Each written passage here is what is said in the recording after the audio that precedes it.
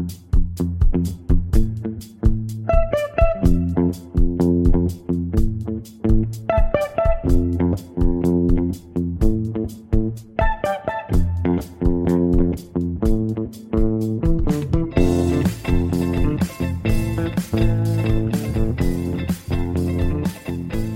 to The Gradebook, a Tampa Bay Times podcast on Florida education issues. I'm reporter Jeff Solochek, and we are doing a three-fer today. We have editor Tom Tobin and also reporter Colleen Wright. We're all here to talk about the latest issues going on. Welcome, Colleen and Tom. How are things today? I'm great, doing good. I've been working with Colleen this week on a story that out of St. Petersburg about Campbell Park Elementary. Colleen's been covering that very closely about a principal, Christine Hoffman, who had an interesting email to her staff last week, where she was in the process of setting classrooms rosters for next year, a fairly normal, routine process in schools, but it took an unusual turn. Colleen, you want to tell us what happened at Campbell Park Elementary?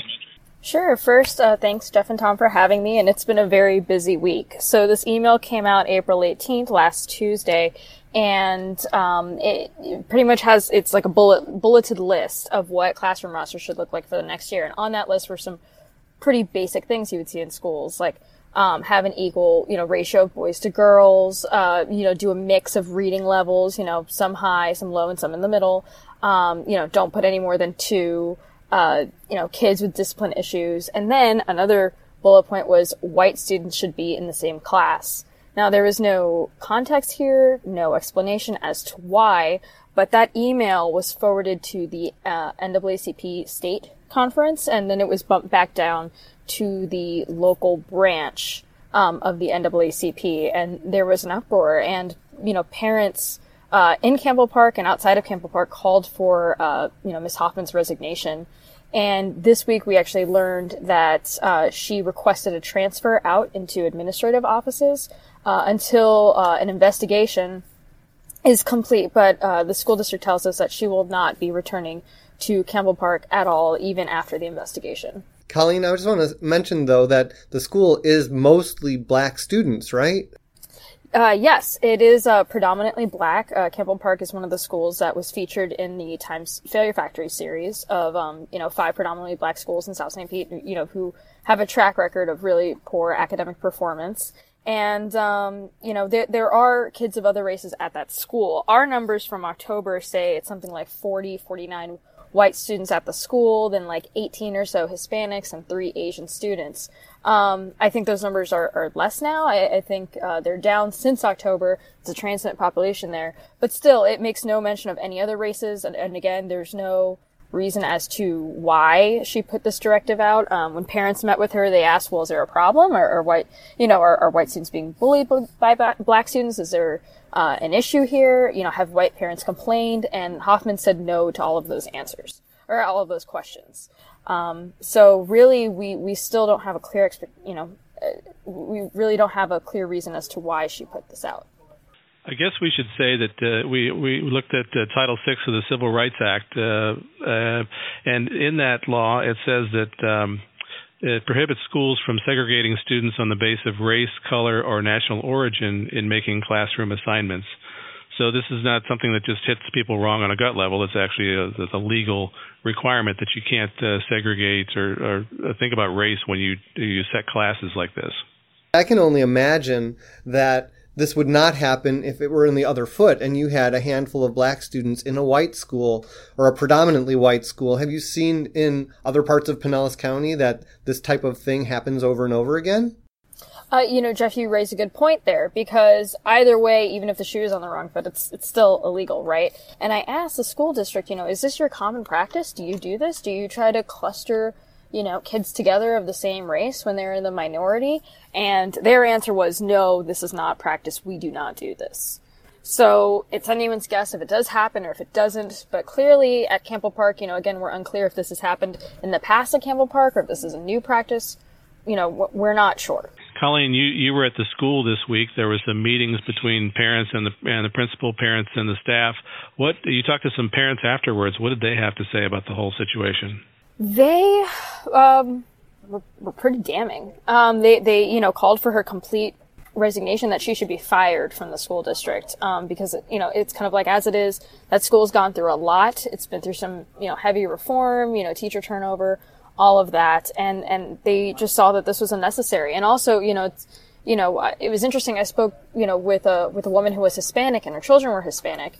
And she was like, I didn't get that at all. And she said that her son said, like, why is she pointing out our races? It didn't make sense. I have had calls of, parents, white parents saying, well, maybe they're just trying to protect the white kids. But we, again, have no evidence that, these white kids are being antagonized by black students. None of that has been brought to light. There's no evidence that that's happening. So there's still a lot of unanswered questions here. As far as we know, Christine Hoffman still has a job. She's still being paid at the district administration offices in Largo. And where she lands next is anybody's guess.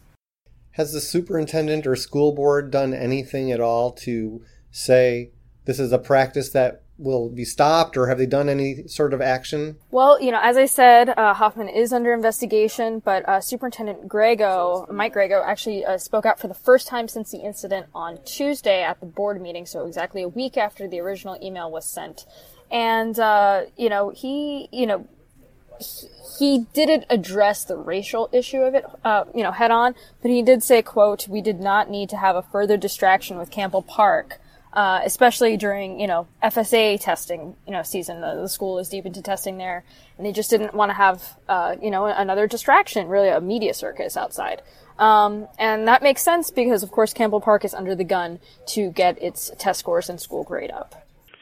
The consequences of this for the principal seemed to get worse as the days went on. I think first they talked about having her do a corrective action plan. I'm not sure exactly what that is.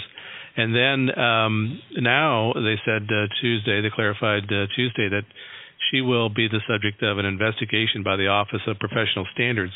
So the district seems to be taking this very seriously as this goes on. Well, the school district also has a lot going on, especially in terms of racial tensions. Pinellas County Schools is the subject of they're the defendants in a state lawsuit that alleges that black students haven't been given a fair shake. A federal lawsuit that says that black students just aren't getting the same amount of resources as white students have had in Pinellas County.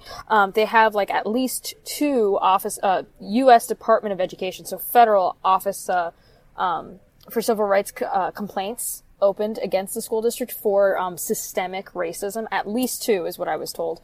So this school district has kind of a track record of being under fire for systemic racism.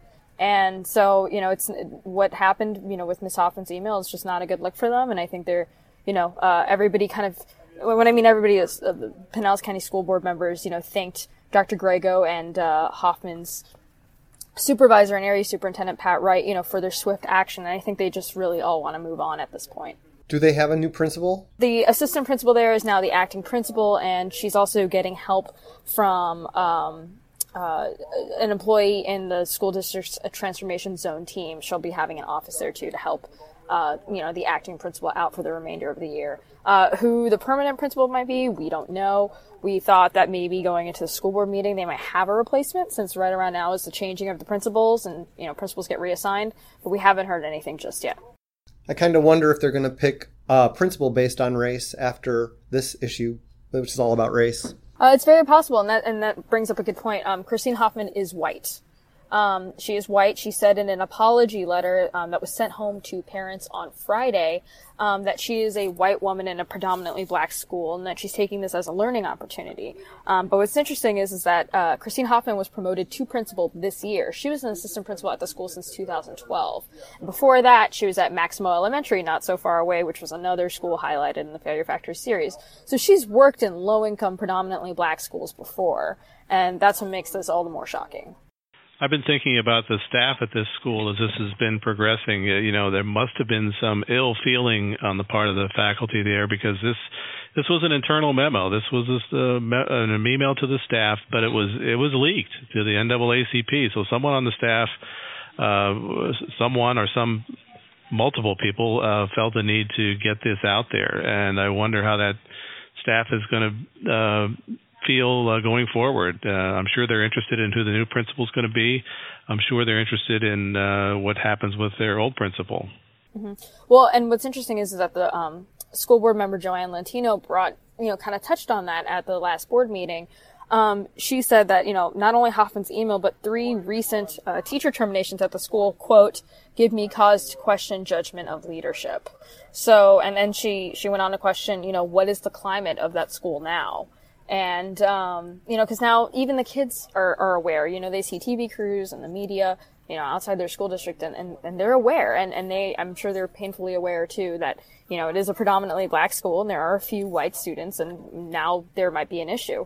And so, I haven't been able to talk to any, teachers at the school. But it'd be interesting to see what the morale is there. And, I would be interested to see if the next principal pick is based on race. It's interesting. We're talking about a school like, Campbell Park because that is the kind of school that's the focus of one of the bigger pieces of legislation in Tallahassee, especially as the session is closing out in these final days. I'm talking about the Schools of Hope legislation that came out of the House with a very specific set of proposals to help schools that Campbell Park is an apt example of what they're trying to get done, trying to take schools that have been chronically low performing and maybe have the fix be charter schools. The charter school company that specializes in these kind of turnarounds come in and take a try at it for 5 years or so. I think the legislation says the House has the Senate has a much less specific proposal. And it's kind of confusing here in the last days of the session where all this stands. Jeff, do you have a handle on where Schools of Hope is in the legislative process? It's right in the mix of what's going on with the budget conference committees. The numbers have come out now. They came out just this afternoon as to what the allocations might be. But as far as how everything's going to break down, it's going to happen in these conference committees that happen so fast over the last few days of session that we don't even want to try and speculate on individual points. But the House has been pretty insistent that they want that $200 million to go to this charter school plan. The Senate has basically, from the leadership, acquiesced to that idea in exchange for that higher education money that they've been seeking. And now it's just a matter of how it plays out. One of the things the Senate has talked about is trying to get some of the money to go to those traditional failing schools. The problem with that is that, the House is saying they've been failing for so long that they don't need more money. They need competition. They need to get out of the way and let somebody else do this. But the House is willing, if they have to, it sounds like, to at least moderate a little bit. Maybe some of that money can go to those schools that are willing to go through some of the hoops to make their schools better. So that model that they're talking about, letting someone else come in besides the school district, Colleen, you've reported on a local school in St. Petersburg where we've seen that model. It hasn't worked out so well. Can you talk about that a little bit? Yes. We actually have our own little case study here in Pinellas. There was a school called it was a charter school called University Preparatory Academy, and it parachuted in right into South St. Petersburg, which is the home of, again, the schools that were profiled in the Failure Factory series. And they thought that they had a better solution. And they were backed also by, remember those lawsuits I brought up? There was a settlement that said, we want to offer X amount of charter school seats to poor, low-income black children to maybe get them back on track. So University Preparatory opened. It opened in a closed district-run school. It was a very old facility. And they poured a lot of money into it to make the building nice and bright. It's beautiful inside. And but here's the thing. I believe it opened, I want to say in 2013. But for 3 years in a row, the school received straight F grades. And there was a new rule, like the state statute kind of changed a little bit, that if you get 2 consecutive Fs as a charter, your charter is then terminated. But there was a kind of a trial year where, we were transitioning from the FCAT to the FSA, so they didn't know if the third year counted. Turns out it did. They issued guidance that the third year did. So that school was 3 F's and out, and they closed their doors actually like 3 weeks or so before the start of the school year, 2016-17. And the school district, had to go in there and pretty much rescue it. They turned it into a district-run school. It's still a school of choice, so nobody's zoned for it. They didn't have to, redraw boundaries. But it needs serious rehabilitation in the sense that these students are very behind.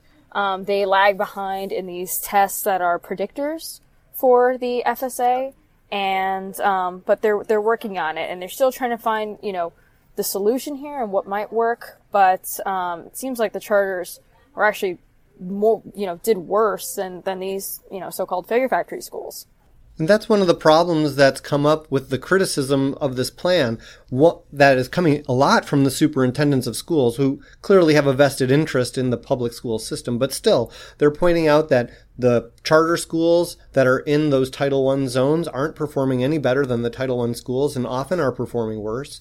They also are noting that these schools are not given enough time or money, really, to do anything and find success. Because if you notice that those 2 or 3 years is not very much time.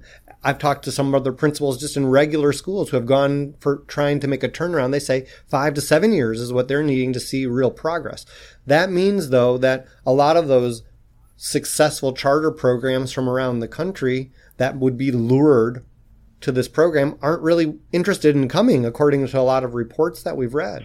Jeff, do you recall a year when there's been more sort of charter-friendly legislation in Tallahassee? Is this the year of the charter? Every year lately has been the year of the charter, Tom. There's been so much conversation about charter schools that at some point the conspiracy theories that somebody's trying to undermine the public school system, the traditional public school system, start to resonate. And I am not a conspiracy theorist. I keep looking at all these people saying, come on, they're trying to do what's right for kids. They're trying to get rid of low-performing schools and do something different. But at some point, they've been spending so much time talking about getting more money for more charter schools, sometimes within spitting distance of a traditional school that's been struggling, rather than just giving that money to that school that's struggling and helping them.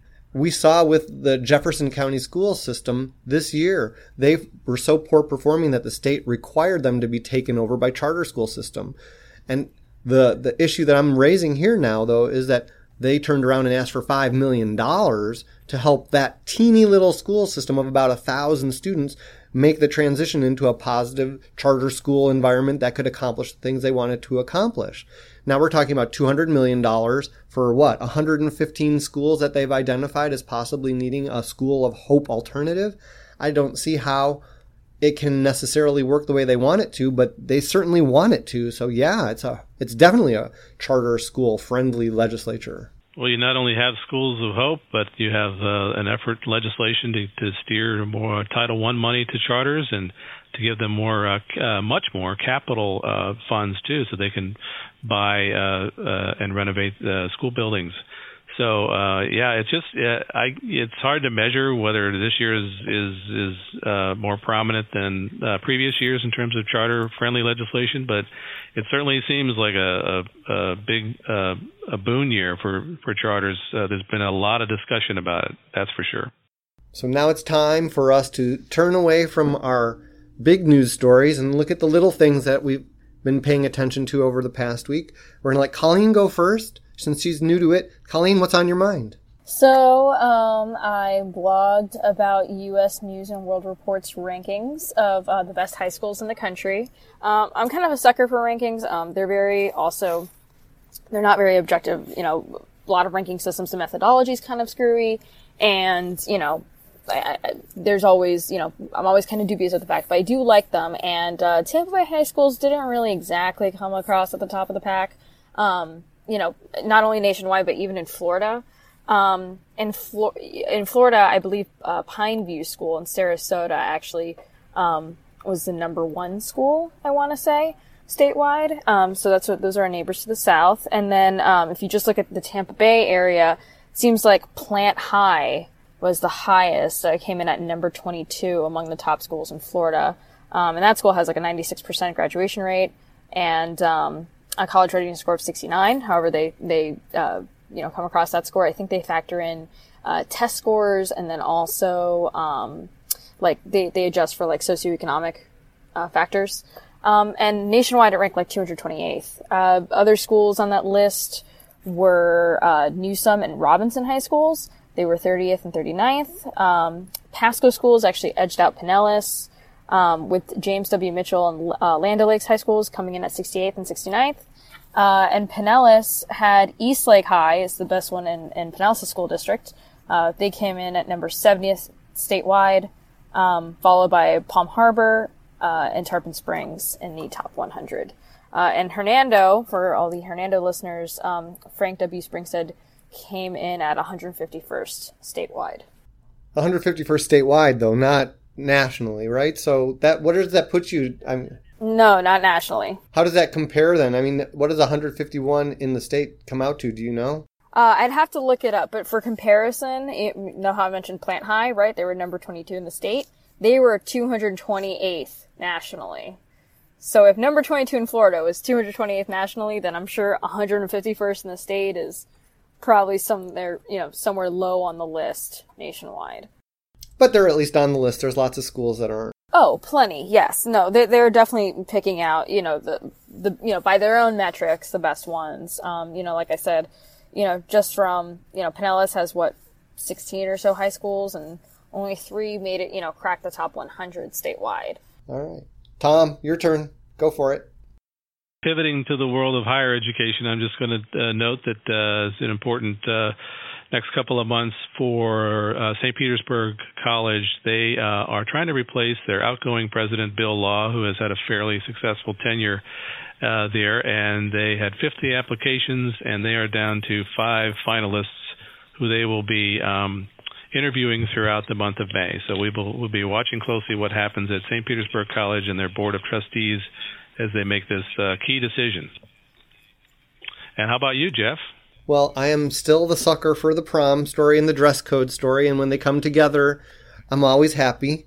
And so this week I saw a story out of Jacksonville where there was a mom complaining about her school, her daughter's school, and how she followed all the rules to get her daughter an appropriate dress, and her daughter was still just about turned away because they stood there and measured her dress and how far it came above her knees, and told her she had to leave until she cried and screamed about it. And she said, this is appropriate, but you're saying it's not after we've already spent all this money and time. And, I just don't understand for the life of me why it is that schools make such a big deal about somebody who's looking really nice. They showed a picture of her on one of these websites, and she looked perfectly fine. She had a big purple dress around her, but the skirt in the front was like a teeny bit above her knees, and they wanted to tell her to go home. And, I'm not a huge dress code person.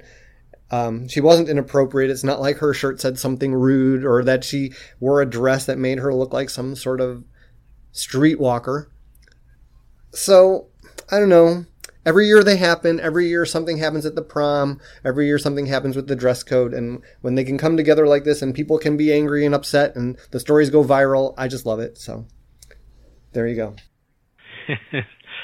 Jeff, I think that's the second week in a row you've brought up a dress code issue on this final part of the show. So I think that you have an interest in this topic. I have no personal interest in the topic, but I do believe in student rights. How's that? That's good. I kind of see both sides of it. If they don't have some rules, it kind of goes off the rails sometimes. But that's a tough one for high schools, any school really, the dress code. And but you're right. When it goes to prom, it's like the end of the year. Let's just let everybody be. And on that note, we're going to end this podcast. If you want to participate in a conversation about that issue or any other that we have, go to our Facebook page, Tampa Bay Times Gradebook. You can always follow all of our breaking news on our blog, tampabay.com/gradebook. I'm reporter Jeff Solochek. And I'm Tom Tobin. And I'm Colleen Wright. Thanks for listening.